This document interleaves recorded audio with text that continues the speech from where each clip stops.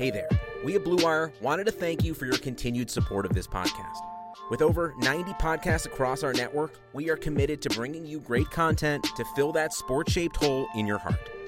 To find more Blue Wire pods, search for us on iTunes or check out BlueWirePods.com. And remember, one day sports will return and it will be glorious.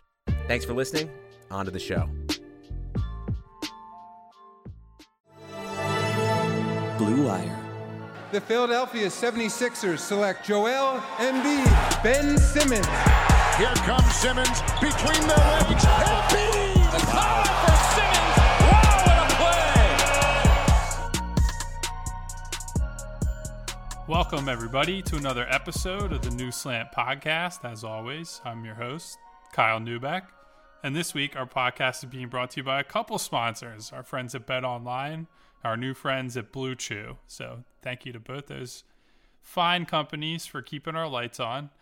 With me, as he is every week, my buddy, my pal, still probably sucking down some hard drinks after the Eagles draft, Seamus Clancy. Seamus, how are you? Still reeling a little bit from the Jalen Hurts selection, but I'm here to talk about our favorite team, the Philadelphia 76ers. Yeah, for once, it's the Sixers who, I guess, benefit from one of the other teams making a hated move. And, you know, the Sixers didn't actually do anything, but in this case, inaction was good enough to have them at the top of the favorability chart, I suppose. The easiest way for the Sixers to go up in my world or my book is to do absolutely nothing, because they can't do anything but shoot themselves in the foot.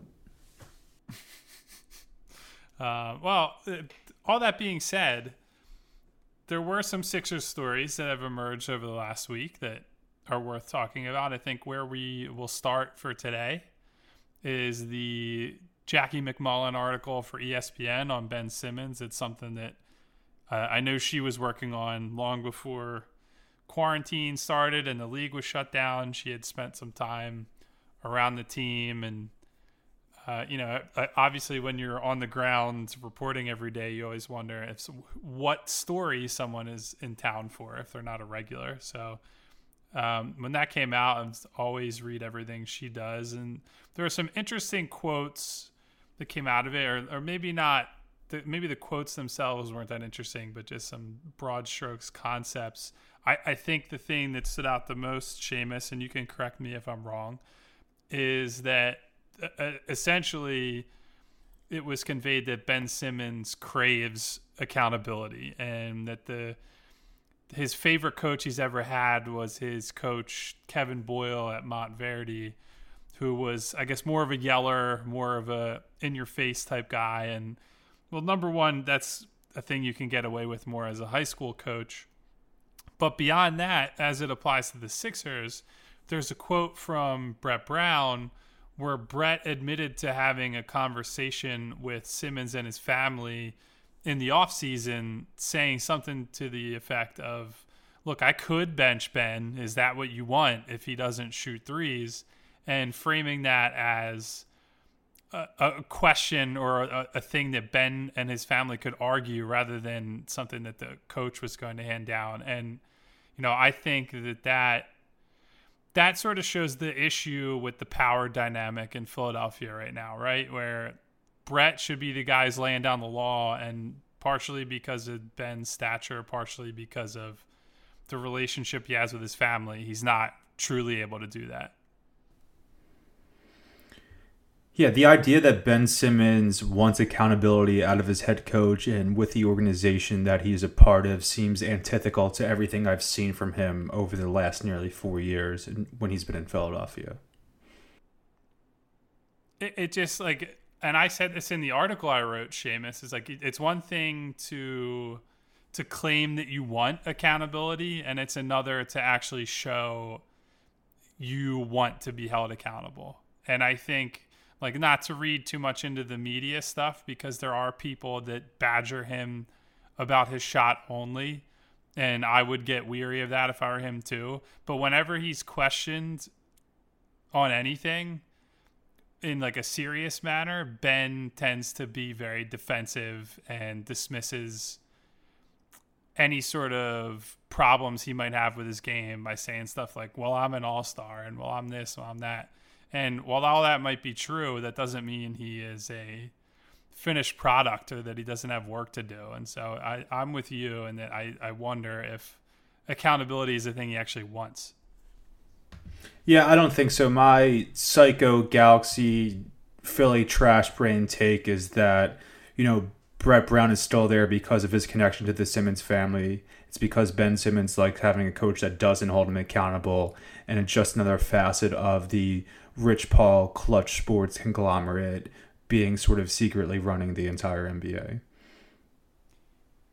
Yeah. So I don't think Ben Simmons. I think Ben Simmons wants people to think Ben Simmons wants people to think that he wants to be held accountable, but he doesn't. He likes the idea of being this, determined. I'm not saying he's not determined, but he likes the idea being out there that he is this super hyper focused killer competitor. And I'm not saying that he doesn't have a killer instinct or isn't competitive in some way, but the person he wants to be portrayed as isn't the person I've seen around the Sixers organization for the last X amount of years. He does not want to be held accountable for anything. He just doesn't. He's a great player who's done... I don't know. I don't know if I go as far as saying he doesn't want to be held accountable for anything. But at the same time, he's had plenty of time to reflect on the impact of not having a jump shot, right? Like Joel Embiid has campaigned through the media for him to shoot more. He certainly has talked to him privately about the fact that, and he was quoted in the McMullen article saying, look, Ben knows I've gone to him that I've compromised or sacrificed parts of my game in order to help him out. Like he needs to be able to use the paint. So that's part of why I take threes and I shoot threes. And, the coach knows that Ben needs to shoot threes. The front office knows that. Everybody knows that. And I think, to me, like I hate spending so much time on Ben's jumper. And you know this, Seamus. I've said this a million times. It goes beyond the jumper.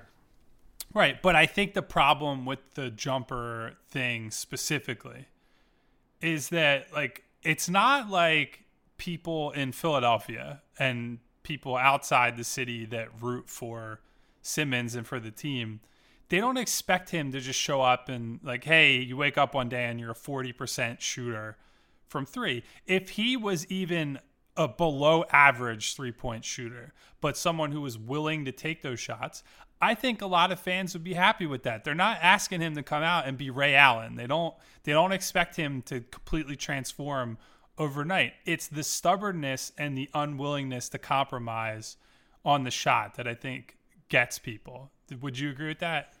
Yeah, Ben Simmons doesn't want to have someone look on his basketball reference page and see that he shoots 29% from three, or that his field goal percentage is now dropped below 50% because of all the threes he's taken. He doesn't want that to be out there. And I think people would be, even if he averaged 1 attempt per game and he shot 32% on it, I think a lot of people would be happier about him than he is, because it just shows that he's taking into account all of these things people in the organization, his teammates, his coach, the front office, the ownership, for all we know, are telling him to do that he's not doing. Yeah, it's a strange thing that I've never understood about this situation. That, and he could look at the perfect example. If you look at his former teammate Markelle Fultz and how he was treated during his whole jump shot fiasco, the city of Philadelphia galvanized around that kid and supported him beyond any reasonable measure for someone who couldn't shoot, couldn't play at the time. Oh, I don't want to get on this discussion. Right, but hold me back. But if you look at that as Ben Simmons, and then you see the reaction that he's gotten when he's taken and made threes in games in Philadelphia, and you still are here stubbornly like, well, I don't want to really ramp this up until I can be great rather than, below average to good. Like, the process has to be there where he has to be willing to fail in a February game against the Knicks, or he's never going to be comfortable in a playoff game in Boston, a finals game in LA or wherever it is. Like that's never going to happen if there's not that gradual process of him ramping up from a non-shooter to a below average to decent shooter to good to great. And getting to great, it seems like an impossibility, but just as like a progression chart. I just don't see how it happens if he doesn't budge on this. At the end of his career, how many 3-point attempts do you think Ben Simmons will have shot? I honestly could not tell you. In the non, half court, end of quarter heave variety. Does he get the triple digits? No. So you just don't think there's a better chance. There's a better chance he gets the just single digits than it does that he gets triple digits. I think eventually there's going to be a breaking point where he figures out that it's got to come, and I think it's going to have to happen, sadly, for him and for the Sixers and their fans.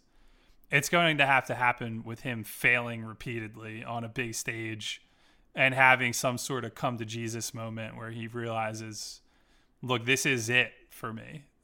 I can't go further than this without changing who I am. And I think a lot of guys, maybe not as dramatic as this problem is, but a lot of guys have those hurdles and those things that they have to be confronted with over time. I mean, even watching the Michael Jordan documentary this Sunday, which we're going to get to later, the fact that it took him until year 7 to start lifting weights after it's like, I know that physical conditioning and that side of sports was taken for granted compared to now. But the fact that like the greatest basketball player in the league and one of the best of all time did not take physical conditioning seriously until his 7th year, that's mind blowing. So I think Ben is going to have to be humbled repeatedly before we see anything change. Let's put it that way. Maybe he gets some accountability and then he could finally do that. Maybe. But so let's focus on the Brett part of that, because obviously I think a lot of people saw that as, the reason that Brett should not be the coach, shouldn't have been brought back. Look, that was laid as bare as it could be, that this is the issue with that dynamic, right? Like as much as I think Brett has gotten an unfair shake at times, that is a crystal clear picture of the lack of power and lack of sway that he has over those guys. Because I don't want a yelling coach in charge of an NBA team. I don't think it works. I don't think it's sustainable. But you need someone who is willing to lay the law down and someone who can manage trust and relationships with his players, as Brett has over the years, from developmental guys to stars in the vein of Simmons and Embiid.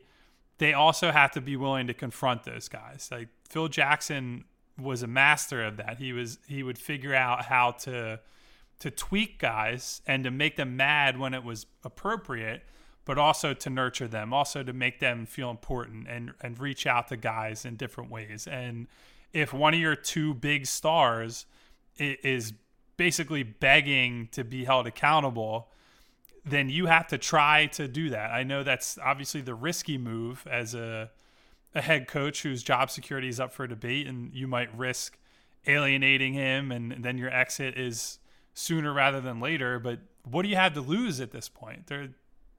The situation is what it is.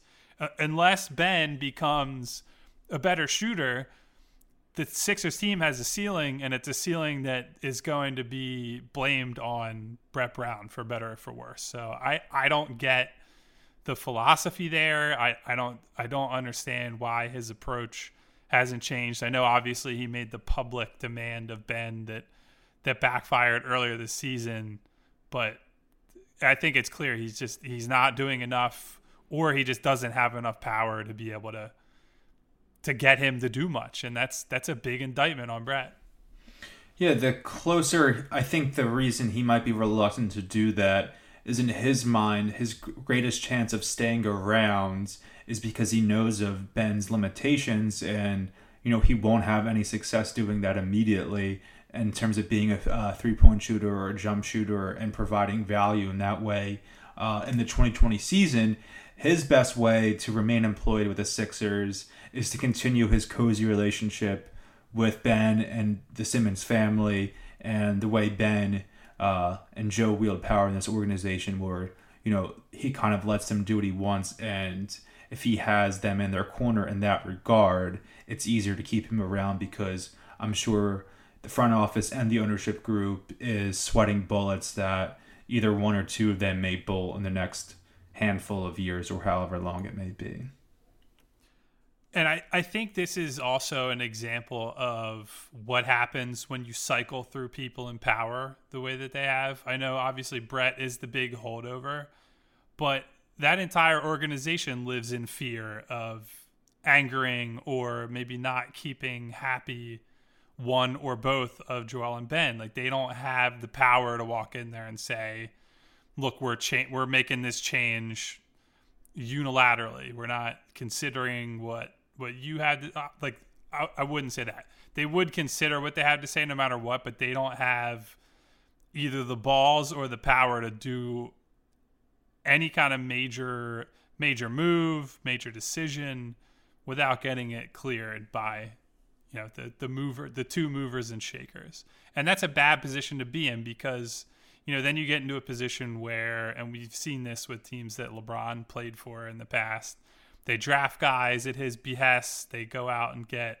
people that they want versus maybe who fits best next to them and who might get the best out of them. I don't think it's a good situation for them to be in. And I don't know if that dynamic changes if you bring in a new coach and you bring in a new front office. Some of that might actually get worse. If you, like, for example, if they were to bring in another front office this summer because they're unhappy with how things have gone, that's only putting more power in the hands of Simmons and Embiid, because they know that everyone but those two are disposable in the organization. So it's a very dangerous line that they have to walk. And I think the obvious answer is they're probably going to move on from the coach in the offseason, but there's not a lot of good answers for the predicament they're in with these two. Clutch sports, baby. I say predicament. It's still a good problem to have guys with, but believe me, it could be a lot worse. Yes.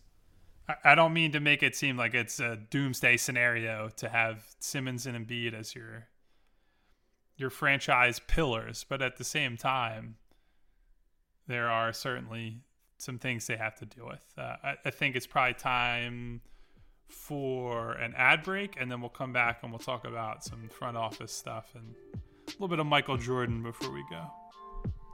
So I'm here to tell you, as usual, about our friends at BetOnline. With no NBA, NHL, or Major League Baseball, you might think there's nothing to bet on, but you'd be very wrong. Our exclusive partner, BetOnline, still has hundreds of events, games, and props to wager on. From their online casino to poker and blackjack, they're bringing Vegas to you. Are you missing the NFL? No problem. BetOnline has live daily Madden NFL simulations that you can bet on. You can still bet on Survivor, Big Brother, American Idol, stock prices, and even the Nathan's Hot Dog Eating Contest. It's all open 24 hours a day, and it's all online. So use promo code BLUEWIRE, that's BLUEWIRE, to join today and receive your new welcome bonus. BetOnline, your online wagering solution. I'm thinking about entering the Nathan's Hot Dog Eating Contest this year. Yeah? Yeah, I mean, I feel like I'm a professional eater now that I'm stuck at home. Well, I think could be worthwhile. I think you have another one of our sponsors to tell the people about today, Seamus. Our friends at Blue Chew. And this would be great while you're stuck at home. Guys, looking to last longer and go a few extra rounds? Get to BlueChew.com. BlueChew.com has the first ever chewable that brings you performance in the bedroom to another level. They've got the same active ingredients that are in Viagra and Cialis, so you know they work. And since they're chewable, they work faster. You can take them anytime, day or night, at home, out and about in the city, wherever you're at, even on a full stomach. It doesn't matter what you've been eating. Plus, you don't need to go to the doctor's office or spend time waiting in the pharmacy line. I'm always in the pharmacy line at Acme. I feel like I'm a 75-year-old person with ARP. It sucks waiting in line at CVS or your pharmacy. You don't have to do that anymore. Blue Chew's online physician is free of cost. And once approved, your order ships straight to your door in discreet packaging. Your neighbors don't know what's going on. They won't look at you like you're crazy. Totally discreet, totally normal. Here's a great deal for you guys. Visit BlueChew.com and get your first order free when you use promo code BLUEWIRE. Just pay $5 shipping. That's it. Just $5 shipping. Again, that's BLUE Chew.com. Promo code BLUEWIRE. Read like a true pro, Seamus. I love it. All right. So now that we're past the keeping the lights on segment of the podcast, some news came down so we're recording this on Monday at around 7 p.m. Eastern. I want to say at like 1 a.m., 1:15 a.m. last night, Adrian Wojnarowski reported that the Chicago Bulls were hiring Mark Eversley, who I don't know what his exact title was in Philadelphia because they exactly. They have, but not because I don't know what he does, but because they made a bunch of changes to the names and needless to say, here I'm gonna look it up right now. I should have had this up already, but we're doing this live. He's the senior vice president of player personnel for the Sixers. Will now be the general manager in Chicago. So as far as I can see it, that's a step up for Mark.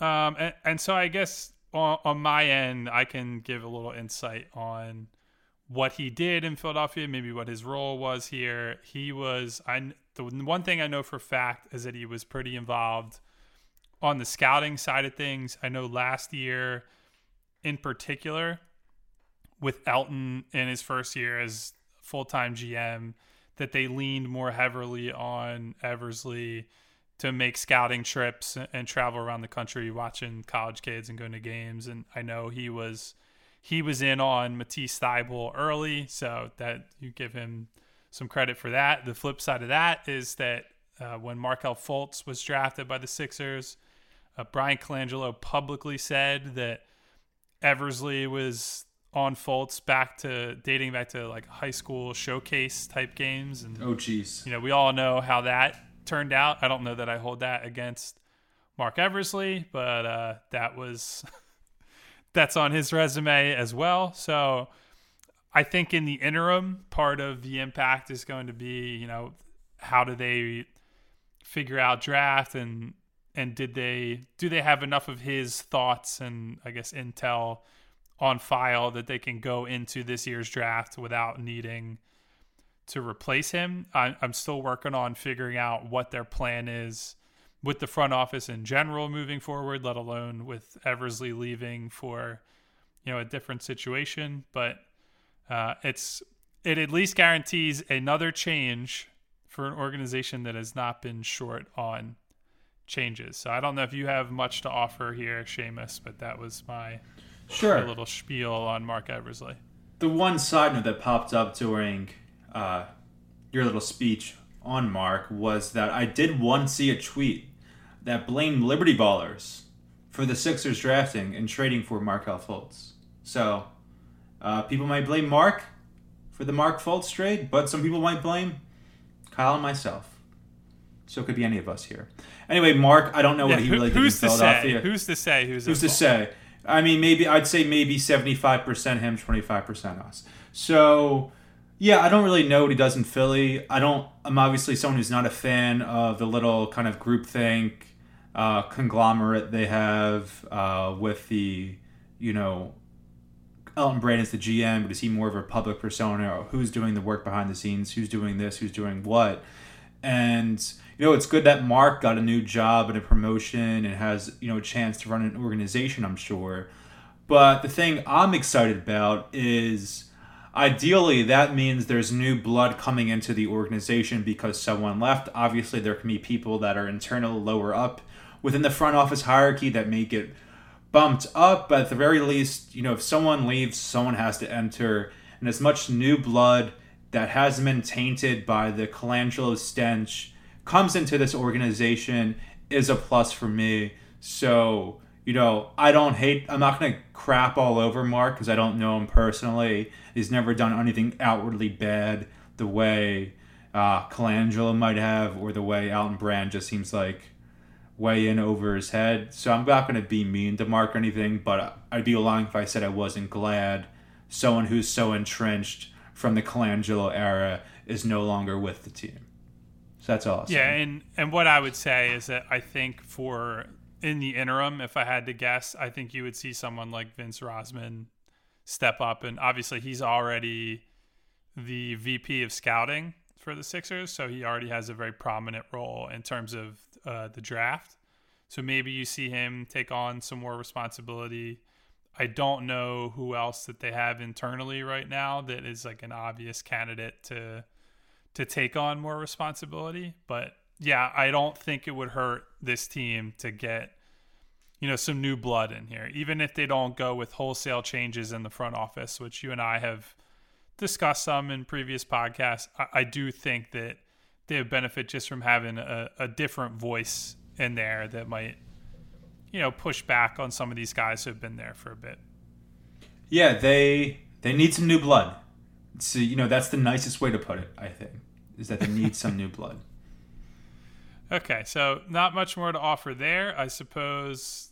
All right, so we'll move on to The Last Dance, which I think even if so I won't editorialize yet on what I think of this Michael Jordan 10-part documentary, but I do think something that I undervalued about sports and that I have appreciated about this event that we've had the last 2 weeks is that it's good to just have something that's like a shared experience culturally. It's not the same as, a new Netflix show drops that you can binge on your own time. It's a thing it's being broadcast at a certain time on a certain night. I would say the same thing about the NFL draft this weekend, despite the fact that the Eagles left a lot of people pissed off. That having something that we're all reacting to together and in real time, even though we can't be together, it just felt good to, even to see Eagles fans be mad over the weekend and feel it, just to feel something again. That was, I enjoyed that. And I have enjoyed these last 2 Sunday nights, seeing some people get acquainted with Michael Jordan and those Bulls teams for the first time and seeing some people relive old memories. So that's where I'll start with that. I don't know where your head's at in terms of The Last Dance, Seamus. I don't think it's anything groundbreaking or we're getting these insider tales that we've been missing out on for the last 25, 30 years. But I'm also saying that as someone who turns 26 years old next month, has no memory of Michael Jordan playing for the Chicago Bulls, but obviously someone who's an NBA history nerd, has read a ton of this shit before, has seen, as many NBA history documentaries, films, series, shorts as one could consume, especially in my college years. So again, there's nothing new that's groundbreaking, but it's entertaining, and it's at a point in time where we need something entertaining. We need something that collectively the people of the sporting world and sports fans can just watch and talk about in real time on Twitter as if we were watching, a Sunday night football, game between the Patriots and the Steelers, or if it was just a Sunday night version of Game of Thrones and we're tweeting about it afterwards. It's nice to just have this thing that's normalcy. I'm not going to say it's mindless, but it's not something where you have to be, you can be kind of a passive participant while watching this and still get enjoyment out of it. You don't have to be so dialed in thinking about every single aspect of it. And it's nice to have something that you can just kick back, relax, maybe drink a beer, have a seltzer or something, live tweet it, scroll on your phone, and just make yourself feel like you're in the regular world for 2 hours every week. Yeah, so here's where I'll get into, I guess, my negative spin on this so far. I think it's very obvious that Michael Jordan has a lot to say on what was put into this documentary. You think? Because anything that could be something ugly for him is glossed over, and this is it's less of a documentary than it is like a hero's retelling of his victory. And every bit of failure is not so much about the failure as it is a lesson for our conquering hero to take with him on his path to glory. And I think that the one that the memory that really stood out, and I wrote about this last night, was the migraine game that Scottie Pippen had in Game 7 of the 1990 Eastern Conference Finals, because that's Phil Jackson's first season in charge as the head coach. And that you would think, if you just look back through history, it's like, oh, they bring in Phil, he's the head coach, and they take off immediately. And they almost did. If Scottie Pippen doesn't have a terrible game in Game 7, maybe they win. He's suffering through migraines, and it was such an issue with Jordan that when they were in the conference finals, I believe a year later, they beat Detroit in Game 1, and Jordan had a tough game. I think he had like 20 points or 22 points in 1991 Game 1. And he gets asked by a reporter what happened, and Jordan makes a comment to the effect of, well, I should just say I had a headache, and like takes a shot at Scottie Pippen a year later after a game that they won against the same team. And so this was not a thing that Jordan just was like, well, I support my teammate, and obviously he didn't feel well, there's nothing you can do about it. Like, he was a fucking dickhead about it, and was a dickhead for years about it. And even in the documentary last night, as they tried to dress it up and give you like the sanitized version of it, Michael Jordan, you could still tell there was like a contempt for the very idea that someone could not be feeling well for a big game like that. And so that's the stuff that, they haven't grappled at all with. Like, I think the problem I have with looking back on Michael Jordan is that because he won, it gets painted as, well, he won because he was this asshole, dickhead competitor, not because he was, like an all-time great athlete or had great teammates around him, et cetera, et cetera. It's just, it gets boiled down to, well, he was this way, so everybody should be this way. When there were real side effects and there were real issues that they had because Michael was such a dick at times, to put it lightly. So I would have liked to see stuff like that grappled with a little more, and maybe what impact that had on someone like Scottie Pippen, to a lesser extent, someone like Horace Grant, Dennis Rodman later on, BJ Armstrong, John Paxson, like any of those guys. But a lot of it is just, well, Michael was great and we won, so what? And the ends justify the means. And that's not as interesting to me as I think this documentary could have been. Yeah, I got a migraine once on a bachelor party, and I would have rather have died than dealt with that. So I'm Team Scotty in this scenario. And Michael's a dick, but that's kind of the endearing factor, right? Oh, he's this asshole, he punch people in practice. And it's this point where, like, where does the mythology cross over to just how we deal with people in the modern world? Because I'm sure if the social media and, news cycle was the way it was now, in the 1990s, we might not think of Michael Jordan as favorably, just because the availability of backlash and the backlash to the backlash and the backlash to the backlash's backlash would kind of destroy the figure we've all painted him to be for the last 20, 30 years. So it's strange. It's not as kind of insightful. Insightful is not the right word. It's not as quite, doesn't get to the, I don't want to say evil, but just kind of the nefarious aspects of Michael's character that I'd like to explore more. That goes beyond just like, oh, this is his funny dickhead story. I'd like to see something where it's like, wow, that guy is like maybe kind of a piece of shit. I wanted more stories like that, but we're not going to get that in this type of setting. Michael would never allow it. Michael is still one of the most powerful people in the basketball world, so I can't really see us ever getting those secrets and the things that, the hardcore NBA fans, people who already know all of these tales that ESPN is giving us, and while they're entertaining, I'm sure we want the deeper, more insidious stuff. Yeah, and look, his greatness is not going to be impacted one way or another. No, not at all.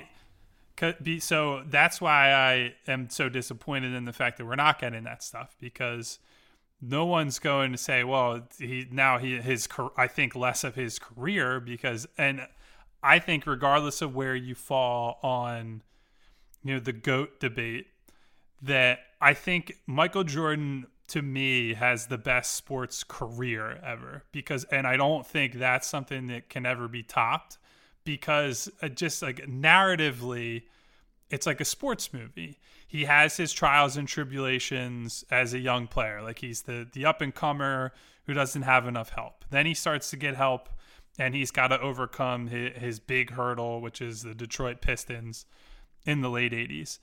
And then he overcomes that hurdle, and he does nothing but win at the highest level from that point on. He even retires, comes back, loses to an Orlando team that looks like they're about to become the team of the second half of the 90s when they lose to him in his comeback season, or when they beat him in his comeback season.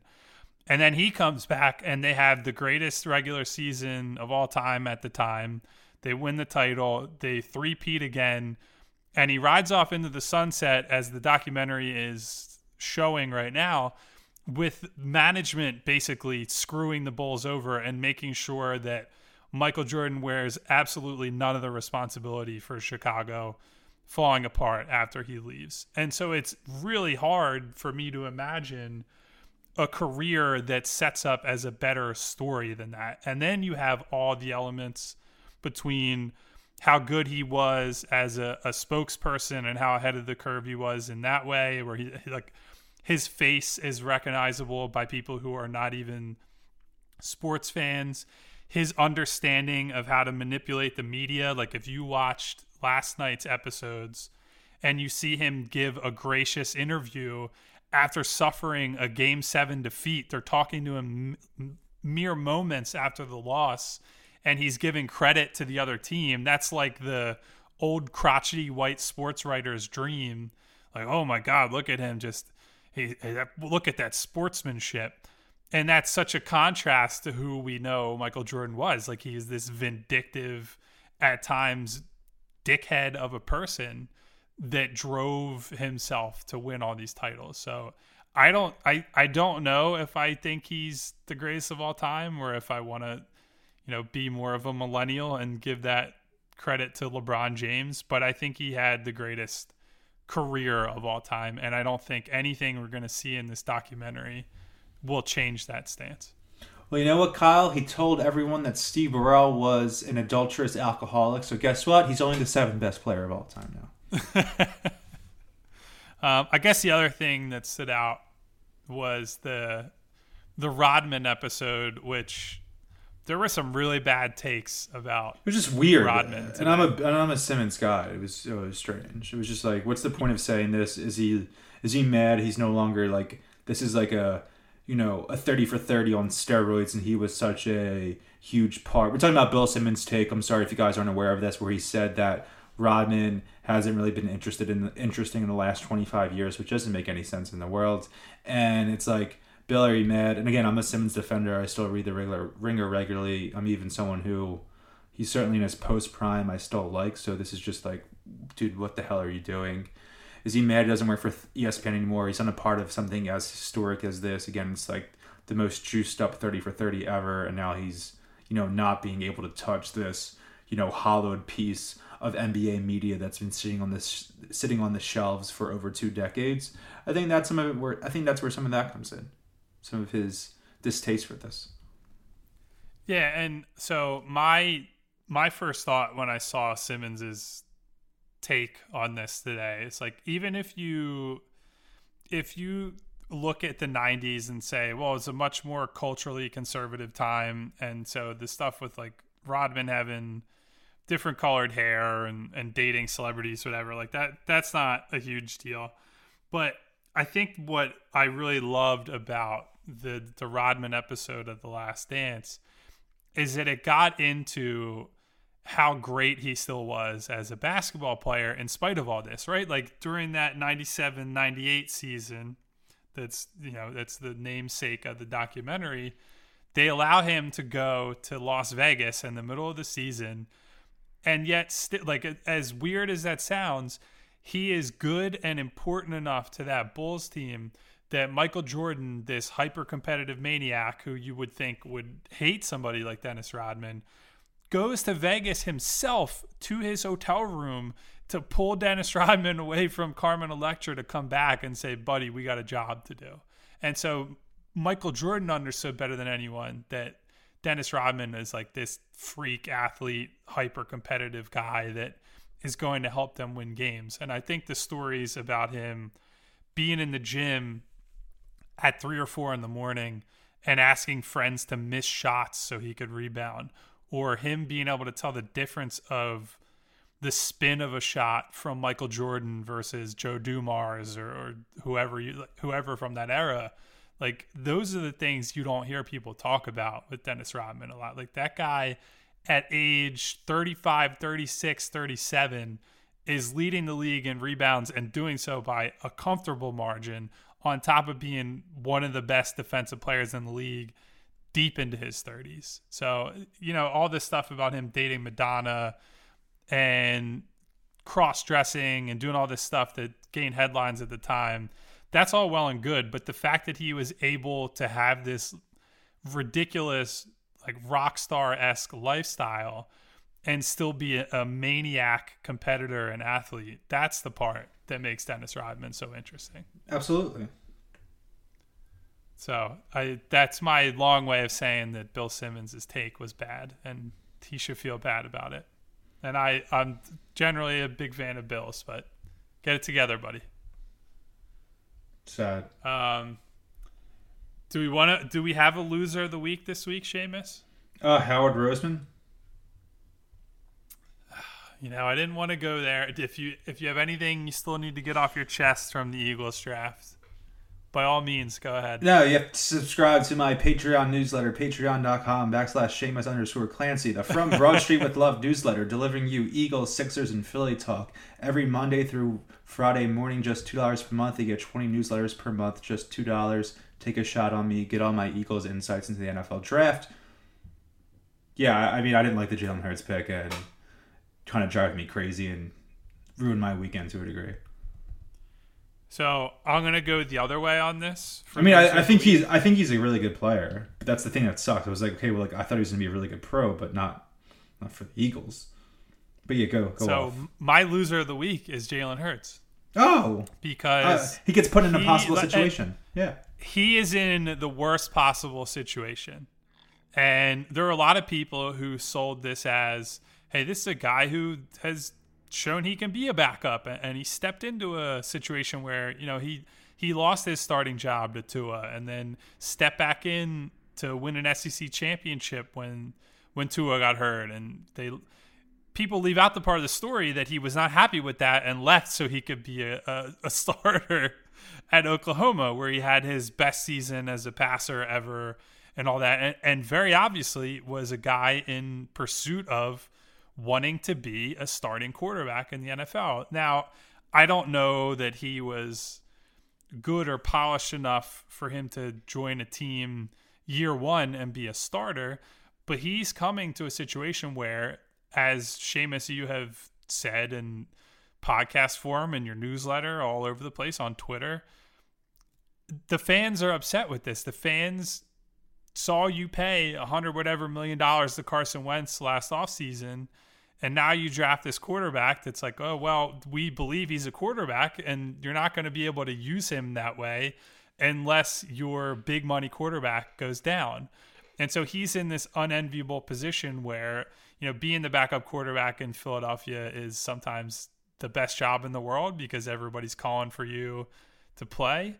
But this is the rare case where it seems like he can't win no matter what he does, because if he's thrust into that situation, that means something has gone wrong with the franchise guy.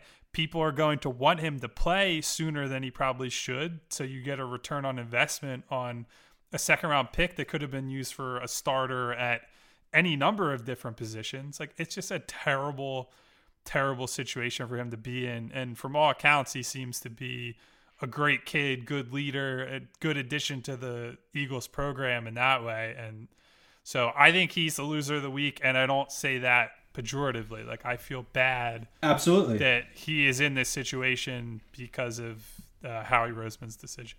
Absolutely. Could not agree more. I feel bad for the kid. People should be praising when the Eagles get a talented second rounder. It just so happens he plays a position that is going to cause deserved controversy.